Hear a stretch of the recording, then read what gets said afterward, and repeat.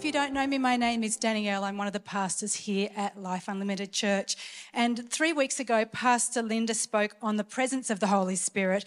And over the last 2 weeks, Pastor Sean has spoken on the power and the infilling of the Holy Spirit. And I have to confess that I was at the city location last Sunday and Pastor Sean was running a little bit late. And I started in the front row feeling very nervous that I might have to come up with a message on the filling of the Holy Spirit off the top of my head with no preparation. So I'm very relieved that he turned up. If you didn't see that message, it is definitely well worth going and finding later. So who here doesn't love receiving a gift? Anyone who doesn't like getting a gift here? No, everyone likes gifts. Birthdays, Christmas, anytime we start planning. I know one of my daughters actually likes to write a list of what she would like to receive as a gift. I won't mention names of who that is. But they start planning a list earlier in the year of what they would love to receive. And I don't know how much we actually desire God's gifts. He has many gifts available to us. And so even though we've been talking about spiritual gifts over the last 3 weeks, I will talk about the various gifts, not just the gifts of the Holy Spirit, but I'll break it down and talk about a few different types of gifts. So 1 Peter chapter 4, verse 10 and 11 says, God has given each of you a gift from his great variety of spiritual gifts. Use them well to serve one another. So first of all, we have all received a gift. Secondly, they are for serving one another. They're not just for us to keep. So the Bible refers to many different kinds of gifts, including ones that are mentioned individually, like hospitality or administration or craftsmanship. But today we're going to focus on 3 different sets of gifts. First is the gifts given to us by the Father. Second are the gifts of the Son, Jesus Christ. And third are the gifts of the Holy Spirit. Now, the first set of gifts are the gifts from the Father. They're also known as the motivational or the grace gifts. If you've heard of those names, that's all talking about the gifts from the Father. In Romans chapter 12, verses 6 to 8, it says, in his grace, God has given us all. Again, there's a thing, we all have been given these gifts, different gifts for doing certain things well. So if God has given you the ability to prophesy, speak out with as much faith as God has given you. If your gift is serving others, serve them well. If you are a teacher, teach well. If your gift is to encourage others, be encouraging. If it is giving, give generously. If God has given you leadership ability, take the responsibility seriously. And if you have a gift for showing kindness or mercy to others, do it gladly. Now, these reflect who you are as a person. I hope that when you look at that list or that verse, that you can recognize at least one of those things that you know is a gift in your life. They're gifts each one of us is graced with in our mother's womb. Everyone has at least one of them. Every single one of us. And every one of these gifts is immensely important to God's plans. These gifts help define our role in this world, and they should be used to help all of those around us. Not just here at church, but in our families, in our workplaces, and everywhere that we go. If you put on a pair of sunglasses, it will colour everything that you see. And it is the same with your motivational gifts. Who you are colours your responses to situations. If you're an encourager, you are always looking for the good in every situation. If you're a teacher, you're always looking for what you can be learned and how things can be improved in the future. Now, this doesn't mean that you have to work as a teacher as your profession if you have the gift of teaching. So don't confuse the profession of teaching with the gift of teaching, although it is very useful if you have the gift of teaching if you want to be a teacher. In my case, some of you may know that I was formerly a qualified primary school teacher. But whether I'm in a classroom, in another job, or at home with my family, I have a natural inbuilt desire or ability to see people discover something they didn't know before, to help them grow or build on knowledge or skills they already have, to achieve something they didn't think was possible. When I see the light come on for someone, when I see them overcome an obstacle that they didn't think they could cross, it gives me great joy. And I can think back through many years of things where because I have that desire to teach someone something, that it just happens naturally in what I do. You might have that in a different gifting. So this is when we know that it's not just a job, but a gift from God, when it colours the way we see things and how we respond in different situations. Now, as we walk up into the cafe after the service, and I hope that you do all come and join us in the cafe after the service, we will start to see all of these different gifts in operation. So if you do go up in the cafe today, have a look with different lenses in. Have a look at people from what giftings God has given them. If they are a perceiver or a person with a gift of prophecy, they could be thinking, well, I'm talking with this person. I get the sense that something more is going on for them at the moment. I don't know if I'll get the chance to talk to them about that, but at the least I'm going to pray for them. That's a person who has that perceptive or that gift of prophecy in their life. If you see someone who has the gift of serving, they're often the ones who will jump in and help make the coffees, set up the morning tea, make sure the tables get wiped down afterwards. Now, I can think of many people who do that, and if you see people doing those things behind the scenes, it's always important to take the time to appreciate them, because they're very rarely the people that you see up the front, but they love to serve behind the scenes, and we wouldn't do what we do without them.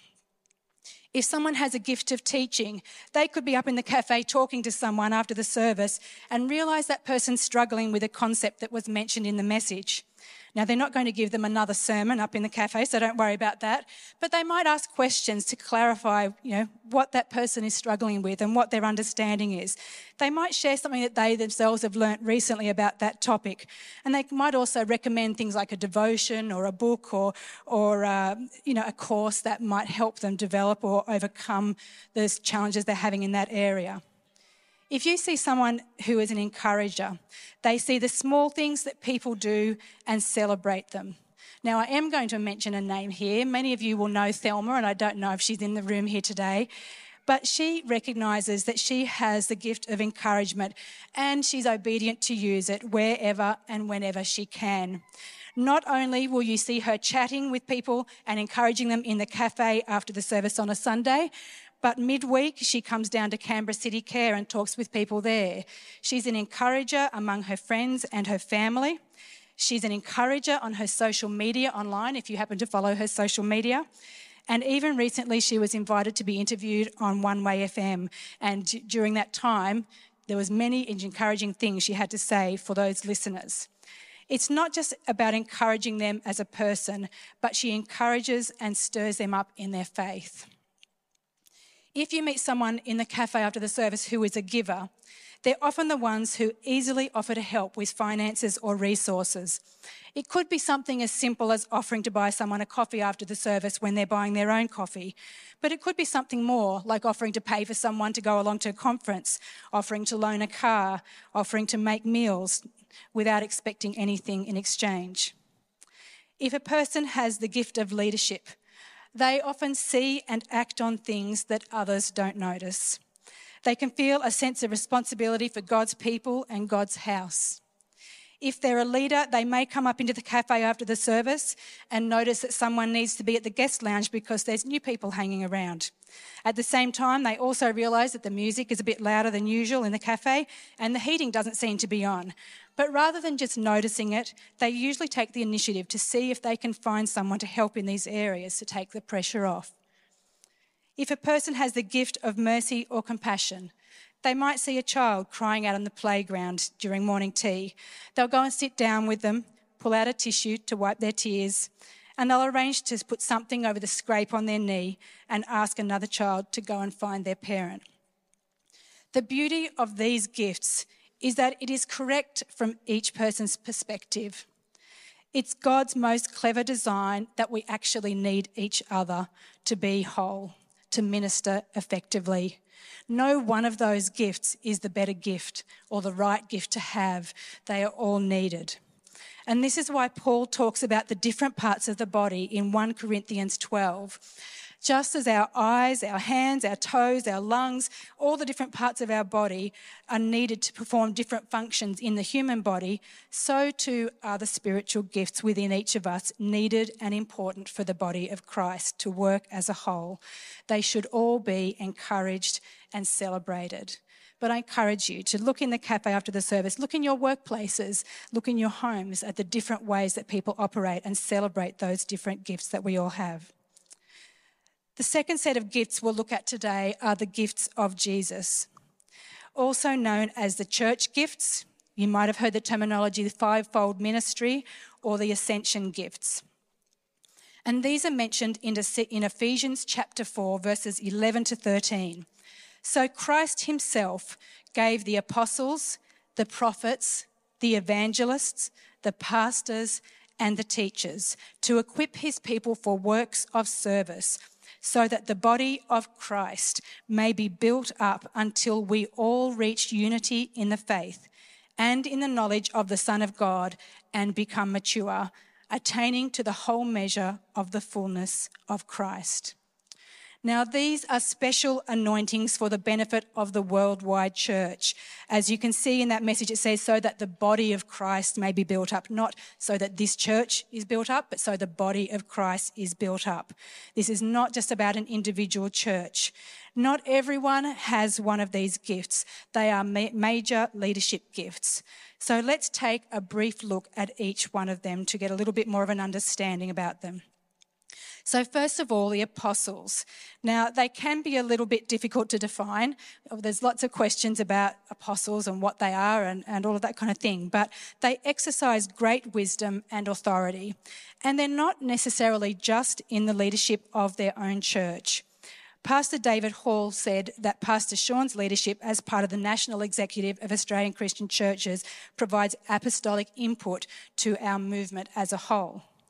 Peter and Paul in the Bible had apostolic anointings to not just plant churches, but to encourage and nurture churches. Some of you may have heard of Pastor Andrew Evans, who passed away recently, and he is a great example of an apostle. At his funeral earlier this year, his sons described him as a great builder of churches. In 1970, he took on a small church in Adelaide and saw it grow into the thousands over the next 3 decades. At the same time, in 1977, he became the national president of what we now know as the Australian Christian Churches. And he held this role for 20 years. He was known as a man of humility and integrity, and yet he provided support and guidance to tens of thousands of people throughout his life. In the words of one of his sons, Pastor Ashley Evans, he was an exceptional leader, a pioneer of team leadership. He was a hero to the people, known for his unwavering dedication to their well-being, his genuine care for his others, and his firm belief in the power of faith propelled him forward, making him a force for positive change. Apostles can often be the quiet achievers, but are acknowledged by leaders without ever needing to promote themselves. The second major leadership gift is that of a prophet. Now, there is a spiritual gift of prophecy that we are all encouraged to eagerly desire, and we'll talk about that shortly. But in the ascension gifts, it is the office of a prophet, for the life role of speaking into and bringing God's voice to the church. A prophet is basically a spokesman for God. No pressure there. He or she delivers the word of God to people by means of direct revelation. Prophets discern God's direction for the church. It can often be quite a lonely job because they see things either 6 months or 6 years ahead of everyone else. They see where God wants things to be, not where they currently are. Many of you will know Pastor Corey Turner, who has visited our church on a number of times from Numa Church in Melbourne, and he has an anointing for prophecy to build up the whole church, which is different but obviously overlaps with the spiritual gift of prophecy. Some of you may know Pastor Tim Hall as well, is another example of this type of gifting. Of all the gifts mentioned in the Old Testament, only the office of the prophet is singled out for death if their words did not come true. Like I said, no pressure at all. Why? Because a prophet claimed to speak the very words of God and therefore had a great influence over the people. In the Old Testament, kings did or did not go to war based on prophetic words. So there was a real weightiness to this gift, and it was a responsibility to not abuse it or take it lightly.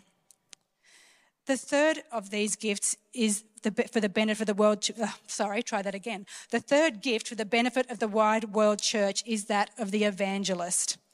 Now, if you're like me, I cringe when I heard the word evangelism. I think, I don't think that's mine.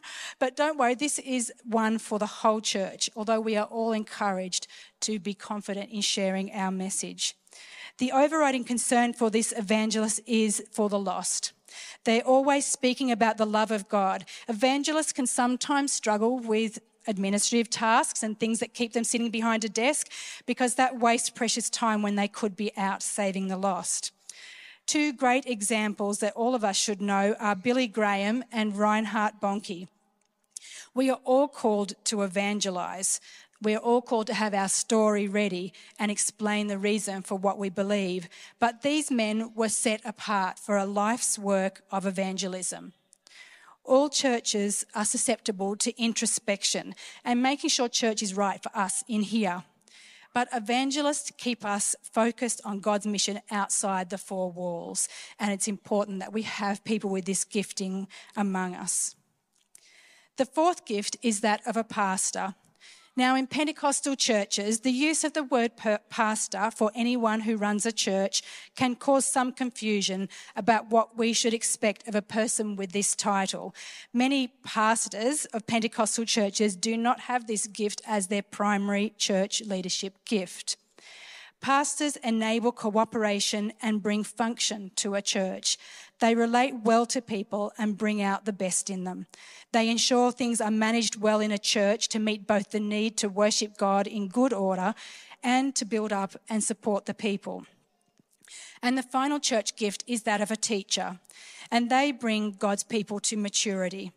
They eat, sleep, and breathe the word of God. They have a way of communicating that makes sense of God's word, encouraging and challenging people and inspiring them in their life with God. Now, all of these gifts are given to establish a strong, mature body of Christ. They may not necessarily be each of these gifts in any one church at any one time, but the Bible says they are to build up the church. That's why Pastor Sean enables and encourages a variety of people known in these giftings to speak into our church and into his life. The third set of gifts I want to talk about today are the gifts of the Holy Spirit, which ties in with what we've been talking about the last few weeks about the Holy Spirit in general. 1 Corinthians chapter 12, verses 7 to 11 says, "A spiritual gift is given to each of us so we can help each other." Again, each of us and helping each other. To one person, the Spirit gives the ability to give wise advice. To another, the same Spirit gives a message of special knowledge. The same Spirit gives great faith to another. And to someone else, the one Spirit gives the gift of healing. He gives one person the power to perform miracles and another the ability to prophesy. He gives someone else the ability to discern whether a message is from the Spirit of God or from another spirit. Still another is given the ability to speak in unknown languages, while another is given the ability to interpret what is being said. It is the one and only Spirit who distributes all these gifts. He alone decides which gift each person should have. Now, these gifts occur when God supernaturally anoints us with a gift or gifts of the Holy Spirit to accomplish his purpose. Sometimes these are one-off anointings. Other times a person might operate in these gifts on a daily basis. So do we all have access to the gifts of the Holy Spirit? If you've already been baptised in the Holy Spirit, then these gifts are available to you. If this is something you want to do today, there'll be time at the end for you to come forward and be prayed for baptism in the Holy Spirit. If the fullness of the Holy Spirit resides in you, then we all have access to these gifts. But the outworking of the gifts is individual according to the Holy Spirit. When Jesus healed the crippled man at the pool of Bethesda in John chapter 5, he operated in the gift of healing, but only for that one person, as the Holy Spirit directed. If you have a gift of healing, that doesn't mean that every person you come across is going to be healed automatically. It is really to be in tune with the Holy Spirit and what He is asking you to do and when. The pool area where this happened was considered something of a hospital. An angel of God would at times come and stir the water, and the first person who managed to get into the water would be healed. Jesus healed only this one man, even though the place was full of sick and disabled people. Jesus listened to the voice of His Father and only did what He commanded. Exercising a particular gift does not make us better or more spiritual than the next person. In fact, it's humbling to think that we actually have nothing to do with it. Then all we have to do is be willing to be led by the Holy Spirit. All of these gifts are supernatural. They are not the products of our reasoning or our hard work. There's nothing we can do to make these things happen. It is a gift from God and from the Holy Spirit. So if we look at the 9 gifts of the Holy Spirit mentioned in 1 Corinthians 12, we can see that they can be broken down into 3 areas. The first 3 are gifts of discernment. They're the eyes of God, wisdom, knowledge, and the discerning of spirits. Now, the gift of wisdom is a profound insight into a person or circumstance that brings resolution. Some of you will recall the story in the Bible when Jesus disarmed the group who were about to stone a woman by saying, "Let he who is without sin cast the first stone." And immediately they all were confronted with the question of whether they were in a position to judge this person. Or you might know the story about Solomon, who suggested that they divided a baby in half. Now, I don't think he really wanted them to divide a baby in half, but the way he went about it actually brought a good resolution, because the mother who cared most dearly was the one who was prepared to let go of it in order that the baby would be saved.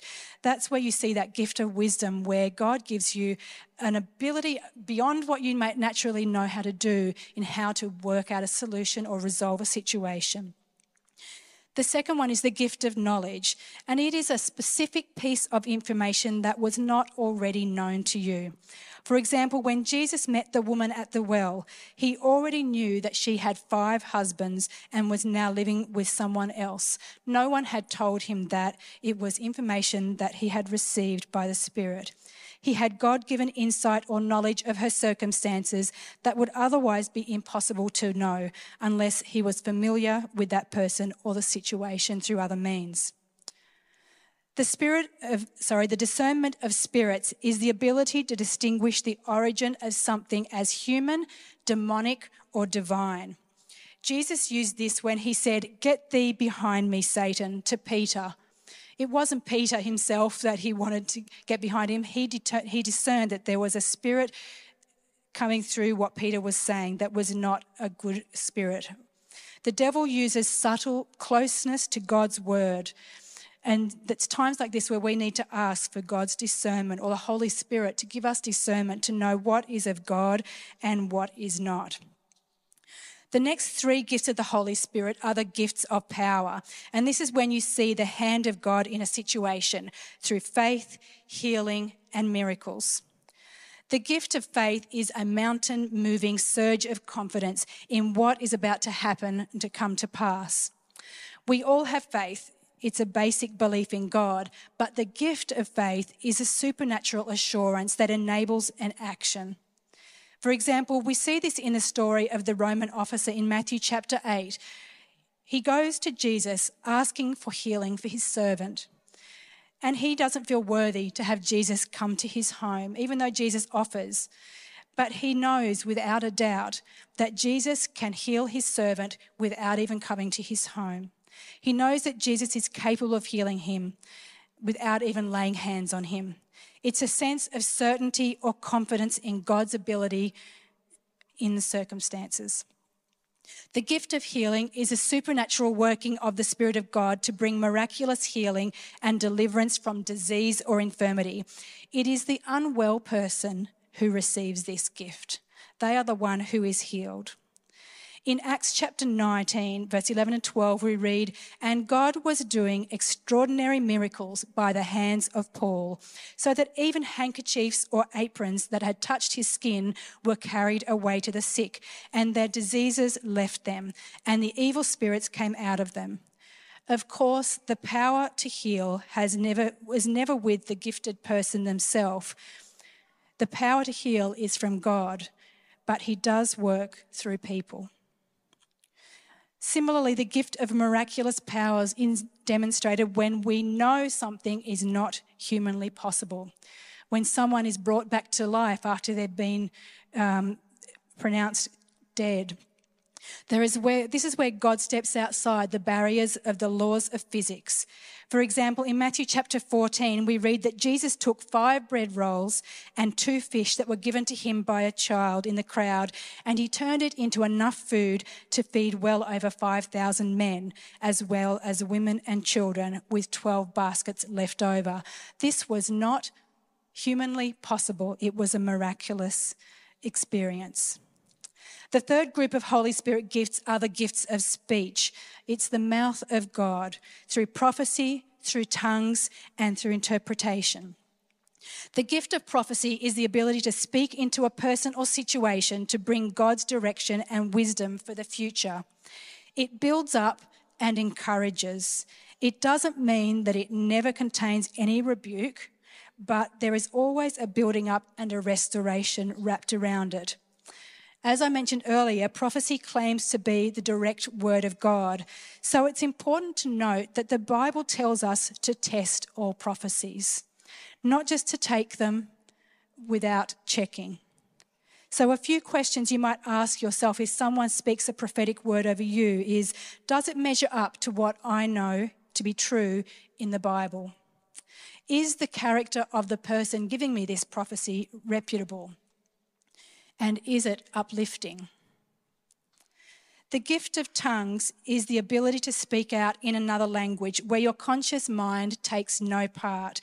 That is, you don't know what you're saying, unless, of course, you also receive the gift of interpretation at the same time.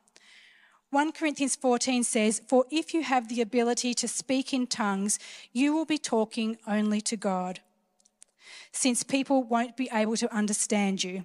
You will be speaking by the power of the Spirit, but it will all be mysterious." It may be another earthly language that you have never studied, or a heavenly language, which basically sounds a bit like gibberish if you were to be listening on. Now, Pastor Sean talked in more detail about this last week, so if you missed this message, I encourage you to go back and listen to it, because he gave a great explanation of being filled with the Holy Spirit, including receiving the gift of tongues. And following on from this is the gift of interpretation of tongues. This is making plain what has been uttered in tongues so that all may be edified or built up. It was first recorded at Pentecost when a sound like a great rushing wind filled the house where Jesus' followers were meeting, and they began speaking in unknown tongues.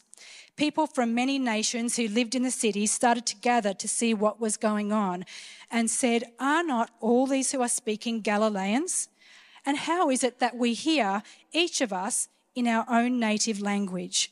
We hear them telling in our own tongues the mighty works of God." They were able to interpret what was being spoken in tongues without a prior knowledge of that language. The main point to remember is that these gifts, all of them, are for the common good. They do not elevate one above another.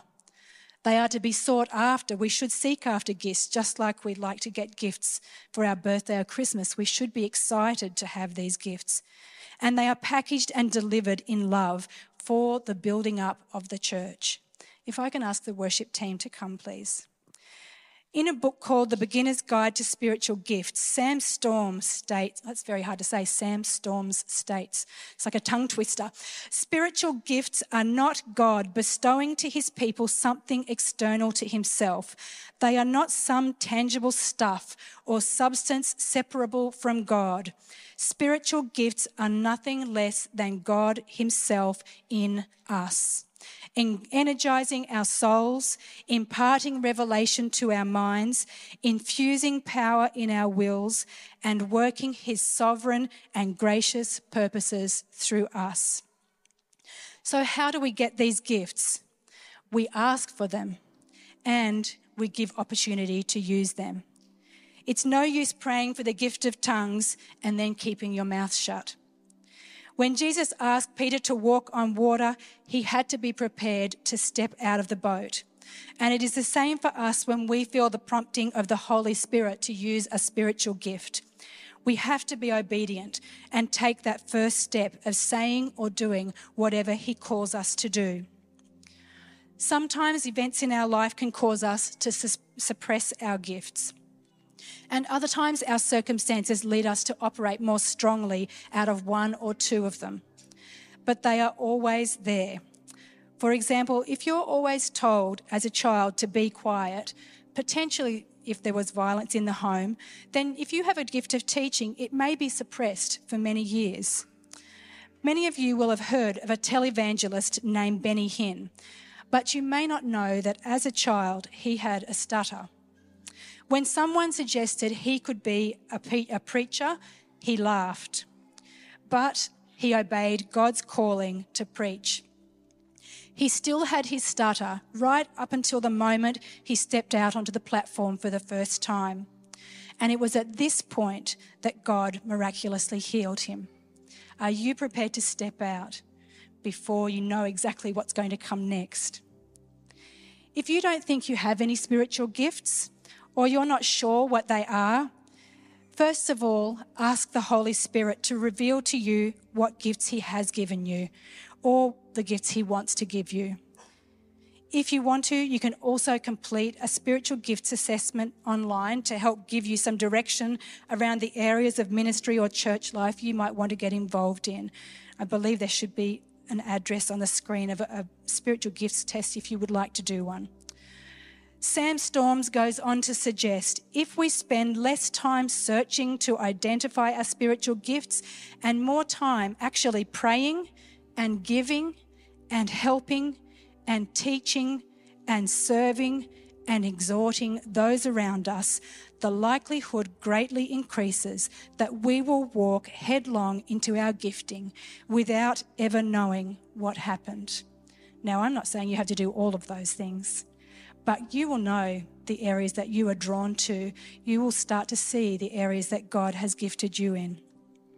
The spiritual gifts I've outlined today are not a definitive list or something designed to pigeonhole us into a specific gift or area of ministry. Always remember that these gifts are given by the Father, the Son, and the Holy Spirit for the edification or the building up of the church. They are not for your benefit necessarily, as for what God wants to do through you for others.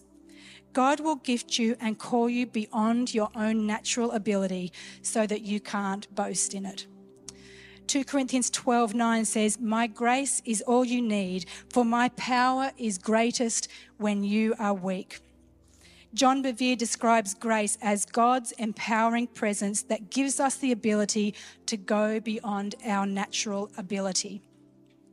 In Paul's first letter to the Corinthians, he says, "I have worked harder than any of the other apostles, although it was not really my own doing, but God's grace working with me." If you're already aware of some of the gifts God has given you, I encourage you to be sensitive to the prompting of the Holy Spirit, obedient to what he asks you to do, and humble in watching the way God chooses to work through you, always giving him the glory.